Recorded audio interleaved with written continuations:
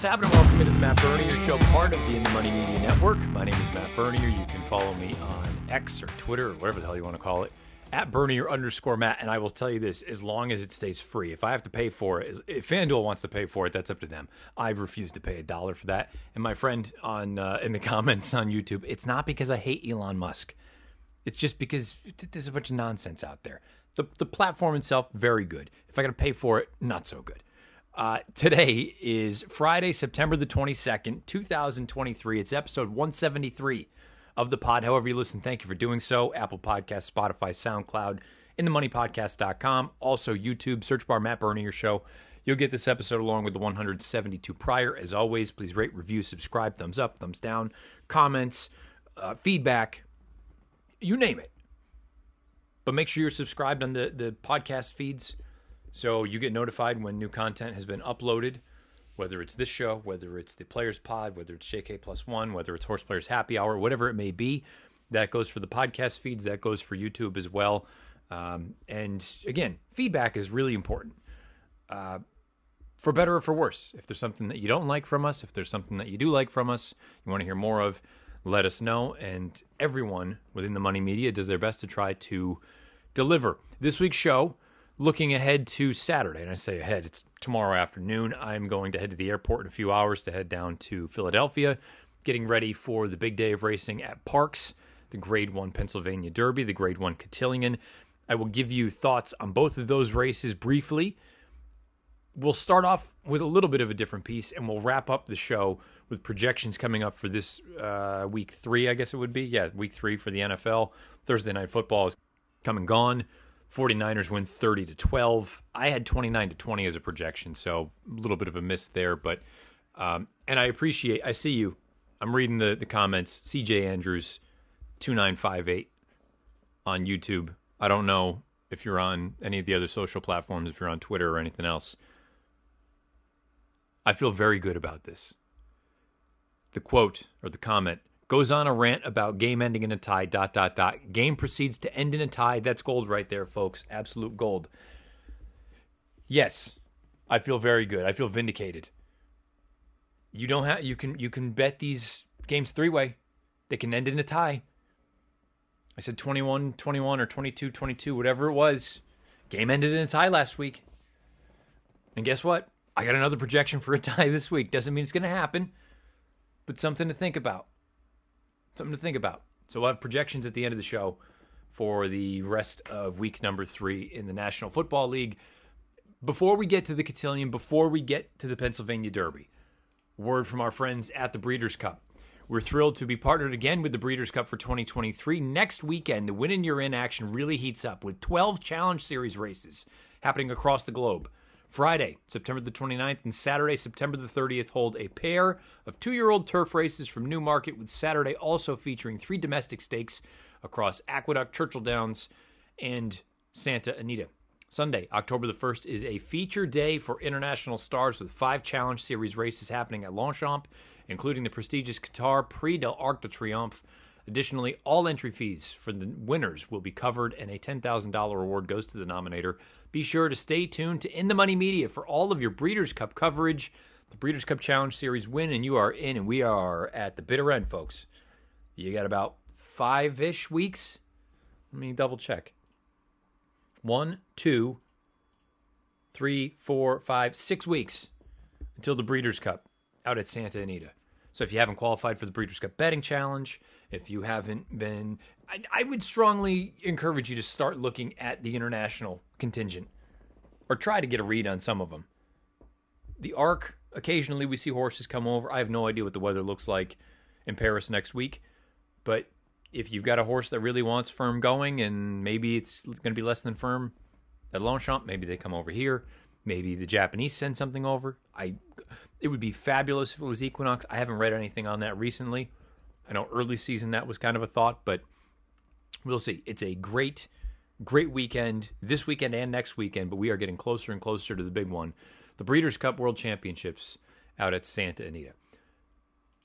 I mentioned we're going to talk about both the Cotillion and the Pennsylvania Derby. One a little more vague than the other. But let's start off with the Cotillion and specifically Pretty Mischievous. I brought this up with Illman a few weeks ago when he was kind enough to be on the pod. If Arcangelo wins the Classic, he's Horse of the Year. There's no real drama there. If White Abarrio wins, he's probably Horse of the Year with a Whitney Classic double. If Mage wins the Classic, he's Horse of the Year. Arabian Night and Go Rocket Ride, it's probably close. A Haskell Classic double or a Pacific Classic double. Maybe a little bit of a harder sell, but not much. Not much. But I threw out another name, and assuming... Again, I think there's only one horse that with a win in the Classic is a slam dunk, no second guessing.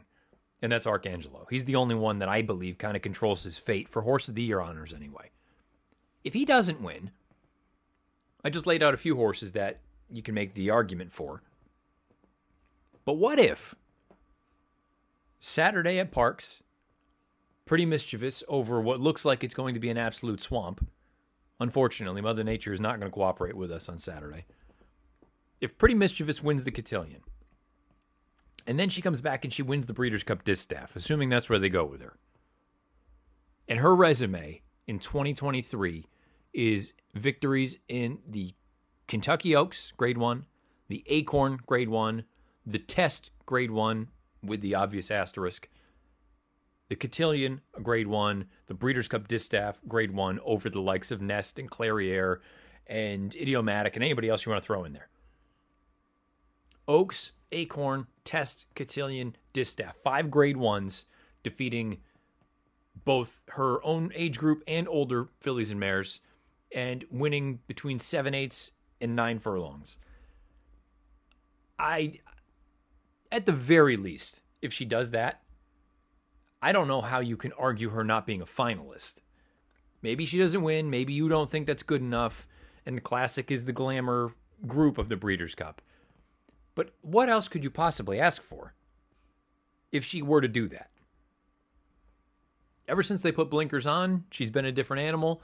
And having said all this, her test, I don't think was all that strong, if we're being honest. We all know the terrible situation there. She should have lost.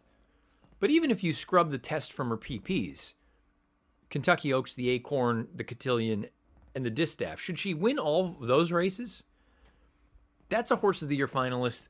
I don't care what happens the rest of the way. It just becomes that much more interesting because everyone else has just kind of been bleh. They just, maybe with the exception of Arcangelo, he's really been the most consistent horse from start to finish, with wins in the Belmont and the Travers and the Peter Pan leading into the Belmont. So, to me, she might be the storyline for Saturday at Parx, in my opinion. Aside from the starter allowance, which goes as race number 4. Because that race is just, it's a fantastic race. It's a full field, and you have got these starter allowance types. I believe it's a 10 starter allowance. Yeah. I mean, these are horses. I would say at least 5 of them are capable of earning an 88 or a 90 Beyer speed figure. It's a great race. Neither here nor there. Everybody's focused on the graded stakes. It's going to be a wet track. She's going to need to stretch back out in distance, and I think she's taking on some pretty good runners. But if she adds the Grade 1 Cotillion to her resume, and then she's able to come back and let's say she wins the Distaff, how do you not look at Pretty Mischievous and say she is obviously a finalist for Horse of the Year, but man, that's a pretty stout resume, isn't it? It would be 5 Grade 1s, including the Kentucky Oaks and the Breeders' Cup Distaff. I would have a difficult time. I'm not currently a voter. I'm sure, I don't know if it'll change for this upcoming year, but it'll probably change in the near future. And I haven't voted in years, going back to my time with the Racing Form. But to me, that's a Horse of the Year resume. Arcangelo winning the Classic probably outweighs it. a Belmont Travers Classic triple.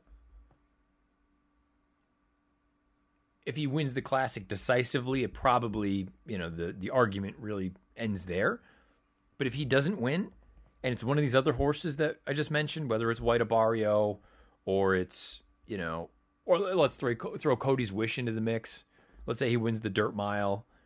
All right, he's padding his stats a bit, but I don't think, to me, when he lost the Whitney and they're not going 2 turns, he may be the most talented horse, but I think it takes him out of the running for Horse of the Year, just from a prestige standpoint. Forte winning the Classic, I don't think a Florida Derby Breeders' Cup Classic is enough. I don't think that double is enough. Mage, oh. So, all right, here's let's use Mage as the kind of barometer. If you were a voter, let me know on Twitter or beneath the video player on YouTube. If you were a voter, and let's just hypothetically say Mage wins the Breeders' Cup Classic, and let's say Pretty Mischievous wins the Cotillion, and let's say she wins the Breeders' Cup Distaff. Does a Kentucky Derby Breeders' Cup Classic double outweigh the superfecta of the Kentucky Oaks, the Acorn, the Test, the Cotillion, and the Breeders' Cup Distaff? I don't think it does, but I recognize that the Derby holds more sort of sway in terms of voters. Whether it should or shouldn't is beside the point. But I think Pretty Mischievous has a very compelling case to not just be a finalist. It would be criminal if she wasn't a finalist, with the caveat that I still think she needs to win at least one more, but probably both of those races. But if she wins both of these last races on her schedule, it would be criminal if she wasn't a finalist, and I would be very hard-pressed not to vote for her as Horse of the Year, assuming Arcangelo doesn't win the Classic. Now, the race itself. I'm saying all of this, and I'm not picking her, and I'm not betting her. I'm hopeful that she gets overbet in here. She's 2-1 on the line. I hope people look at all the Grade 1 wins and they go kind of crazy on her, because I like Occult, the 5, a lot, to the point where this is my newfound way of going about things over the past 7 months, 8 months, has been try to get alive in a pick 3 or a pick 4 or a pick 5 or a pick 6 to one horse that I like, that I think is going to be an overlay, just projecting, and smash it. So, unfortunately, let's say race, okay, it doesn't matter. Those 2 turf races, I have not even looked at them, and I won't look at them until probably tomorrow morning, on Saturday morning, because I will be stunned. I shouldn't say stunned, but it looks really bad weather-wise. I'd be very surprised if we were on the turf for those 2. But good news, leading into the Cotillion, there is a pick 3 that is the Parks Dirt Mile, the Gallant Bob, which is a Grade 2, and then the Cotillion. So if I'm going to go single stone cold with Occult in the payoff leg, then it's a matter of how do I best get there? I think a lot of people are going to just look at Gunite and put a ring around him and say he's going to win the Dirt Mile. So maybe that's an opportunity for me to spread a little bit or use some other horses. Wayland Springs intrigues me. He's got to get faster, but I don't know that I think he is miles behind Gunite, and he's going to be a considerably better price. So he is absolutely one that I'm going to use. My fear is that Nimitz class is going the wrong way from a form standpoint. Dr. Ardito, I think, is a really nice New York bred. I don't know if I quite think he's up to this level, but, you can make the case. And then, truth be told, if you're just purely looking at some figures, I know he was 1,000,000-1 last out, but Civil War's last race, I don't know where it came from, but that makes him gives him a puncher's chance. But primarily, I'm looking at Wayland Springs and Gunite there. Then you get into the 6 furlong race, the Gallant Bob. This is the one where I think you can really get creative. Most of my money probably goes through Damon's Mound on the heels of that big victory at Charlestown going 2 turns. That was a pace meltdown, if I've ever seen one, and he still drew off. I know it was 2 turns. His 6 furlong, he hasn't gone 6 in, 7 starts back to his debut. But I think that last race was extremely strong. But it's not as though it's him and everyone else. I think this is a really competitive group. So basically it's going to be, for me, the framework of the main plays. And as always, I'm going to probably have 4 or 5 tickets and tier them, stagger them a little bit. Maybe I have 100 to 200 into this pick 3 sequence total. But it's going to be very narrow for the mains at the top. I'll probably use more than a handful in that second leg and just try to get to a cult, knowing that even if she comes down from the 6-1 morning line in the multis, she's going to probably play, I think, more than she should, put it that way, with Pretty Mischievous in the race. And then there's other names in that race, too. You know, Ceiling Crusher, is she going to get bet coming in from California? She's got giant speed figures. She's got giant margins of victory. She's going to be speed. Maybe she gets bet. Who's Your Filly's a name that people love. Maybe she gets bet in there. Defining Purpose is a grade 1 winner. I love Defining Purpose, but I like a colt more in this spot. So, you know, you can go a few different ways in here. Just Catherine's got some fast figs. I don't know if she classes up, but, you know, she's far from impossible in here. So that's my approach for the cotillion. I'm going with a colt, and I'm going to try to get alive to her in big pick 3s, and hopefully we can hit something decent. You know, she's 6 on the line. I have not priced the race out. If I had to ballpark it, what does she go off at? 4-1? I think she's going to take a little bit of money. Let's say Pretty Mischievous goes off at 8-5. I could see 8-5, and I could see 4-1 on a colt with a couple of those other fillies, you know, chop them up. Maybe a colt's the third choice at 4-1. That's just a hunch. And again, I have not done the full soup to nuts as far as pricing it out, but I like a colt.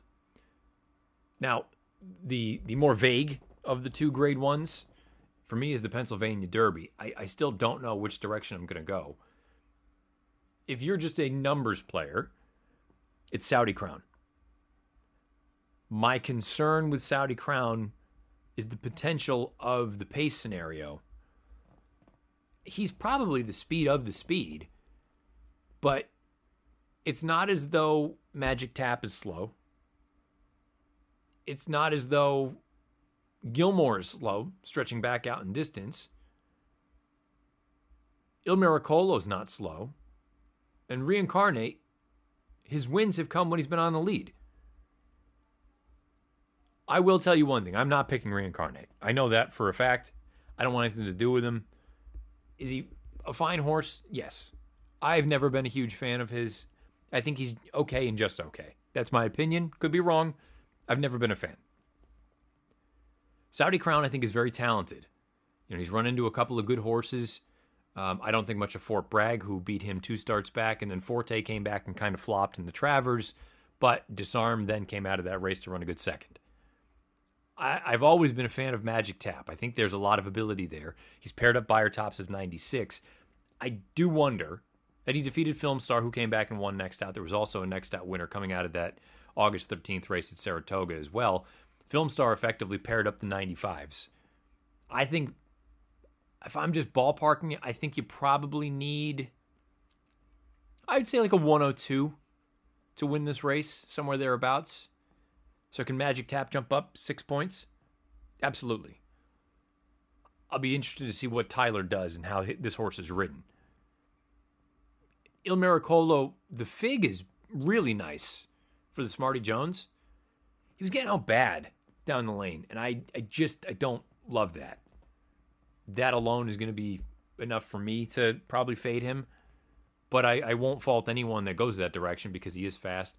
Krupe is kind of weird because he's the kind of horse that I don't want in here, but I could see him running far better than maybe the paper would suggest. Gilmore, I don't think this is really truly a route horse. That's just my feel. West Coast Cowboy, he could be going at Remington. I also don't know that I think he's quite this good. Daydreaming Boy, I think, is slow. Dreamlike, I've never been thrilled with. The blinkers come off again. It does feel like Todd is continuing to try to totally unlock this horse. Like he knows there's something there. He's been fast from day one. He's just kind of not quite lived up to expectation. Modern Era, I don't have anything to say. Which leaves us with one horse. If I bet Scotland at 7-1 against Arcangelo, Disarm, Tappet Trice, Forte, whoever else was in that field, Mage, National Treasure, I don't know that he's going to be 6-1, but how do I not back him here again? Say he's going to be 9-2. If I took sevens against all of those horses and none of them are here, how can I not take 9-2 or 5-1 on him here? He went to the lead in the Curlin, set the pace, drew off. Il Miracolo comes back, wins the Smarty Jones. He goes to the front in the Travers. Now, it was over a wet track, so maybe he hated it. This is a really interesting read from a speed figure standpoint, because both Beyer and Thorograph have him regressing pretty substantially. Time form, if you look at his pace figs, he almost ran a carbon copy in the Travers that he did in the Curlin. In the Curlin, he went 130, 128, 120, 116. In the Travers, he went 130, 129, final time 115. Now, you can look at that one of two ways and say, that's not fast enough to win in here, which I'm not going to really argue. I think he does need to improve. Or you can look at it and say, if you go through and look at his past performances, I always talk about paired up Beyer tops. 3 and 4 starts back, he pairs up 94s, he moves up to a 99 in the Curlin. Now, the interesting thing there is the 116 Timeform US rating is not factoring in the pace scenario, right? If you go to the Timeform US figs, that number is a 119. He comes back in the Travers, regresses on Beyer, regresses on Thorograph. On Timeform, if you factor the pace in, he effectively pairs up tops, 119 and 120. So I'm of the opinion, I talk about the Beyer tops because the Beyers are, I would say, the most widely used commercially available speed figures. But to me, whether it's Thorograph, you're looking at patterns, Beyer, but Timeform as well. I think he can improve here, and I do wonder if he was on the lead just based on the way that race looked like it was going to play out on paper, the Travers. And you can even say that about the Curlin. But I believe he actually is probably better with a target.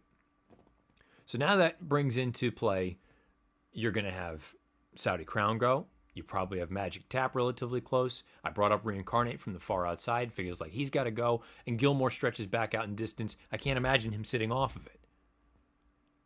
Well, now all of a sudden, if you're, fifth down the backstretch, maybe he hates a wet track. I have no idea.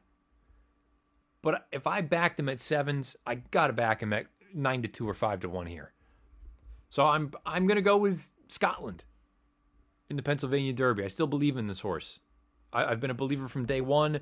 And for me, I went through this race many, many times. And I was like, God, what are you going to do? And I practice what you preach. One bad race does not make a horse in total. He didn't run great in the Travers. But you know what? That doesn't mean that he's a bum. I'm going right back to him. Scotland for me in the Pennsylvania Derby. Let me know your thoughts on Twitter at Bernier_Matt or beneath the video player on YouTube. A colt for me in the Cotillion. Scotland for me in the Pennsylvania Derby. Now, NFL, week 3. Let me pull up the old projections. Mentioned at the top of the show. Correctly identified the tie. I have another one this week. I'm not saying it's going to happen. But keep in mind, you can bet these games 3-way. You should be betting at the FanDuel Sportsbook, wherever it's available. But you can bet these games 3-way. You can bet them in a tie. So I mentioned that Thursday night, which is come and gone, but just for record's sake. And also, as I said last week, I'm probably not diving in deep until next week, where we have another week's worth of data, or maybe even after week 4. Because my player model right now is very rough. There's just not enough data to truly draw major conclusions. This is a blend of power ratings for this year and for last year. I don't really add in the eye test sort of thing. I'm using old road sort of disadvantage numbers as far as like home field is concerned. I'm at 1.9 points. You could make the arguments that so far this year, it's actually considerably less. I know a lot of people still use that old like 3 rule of thumb for home field advantage. I think that's way outdated. I think it's a fraction of that now. Again, I'm operating off of 1.9. I know some folks are even less than that. I'm not ready to go that far, but we'll wait and see. And I'll start really getting into sort of record keeping next week. Thursday night, I had San Francisco 29, New York 20. Ended up being 30-12. It looked like a gross game on paper, and it was a gross game in general. So let's go right in order. Atlanta Falcons at Detroit Lions. I have Detroit winning 25-22.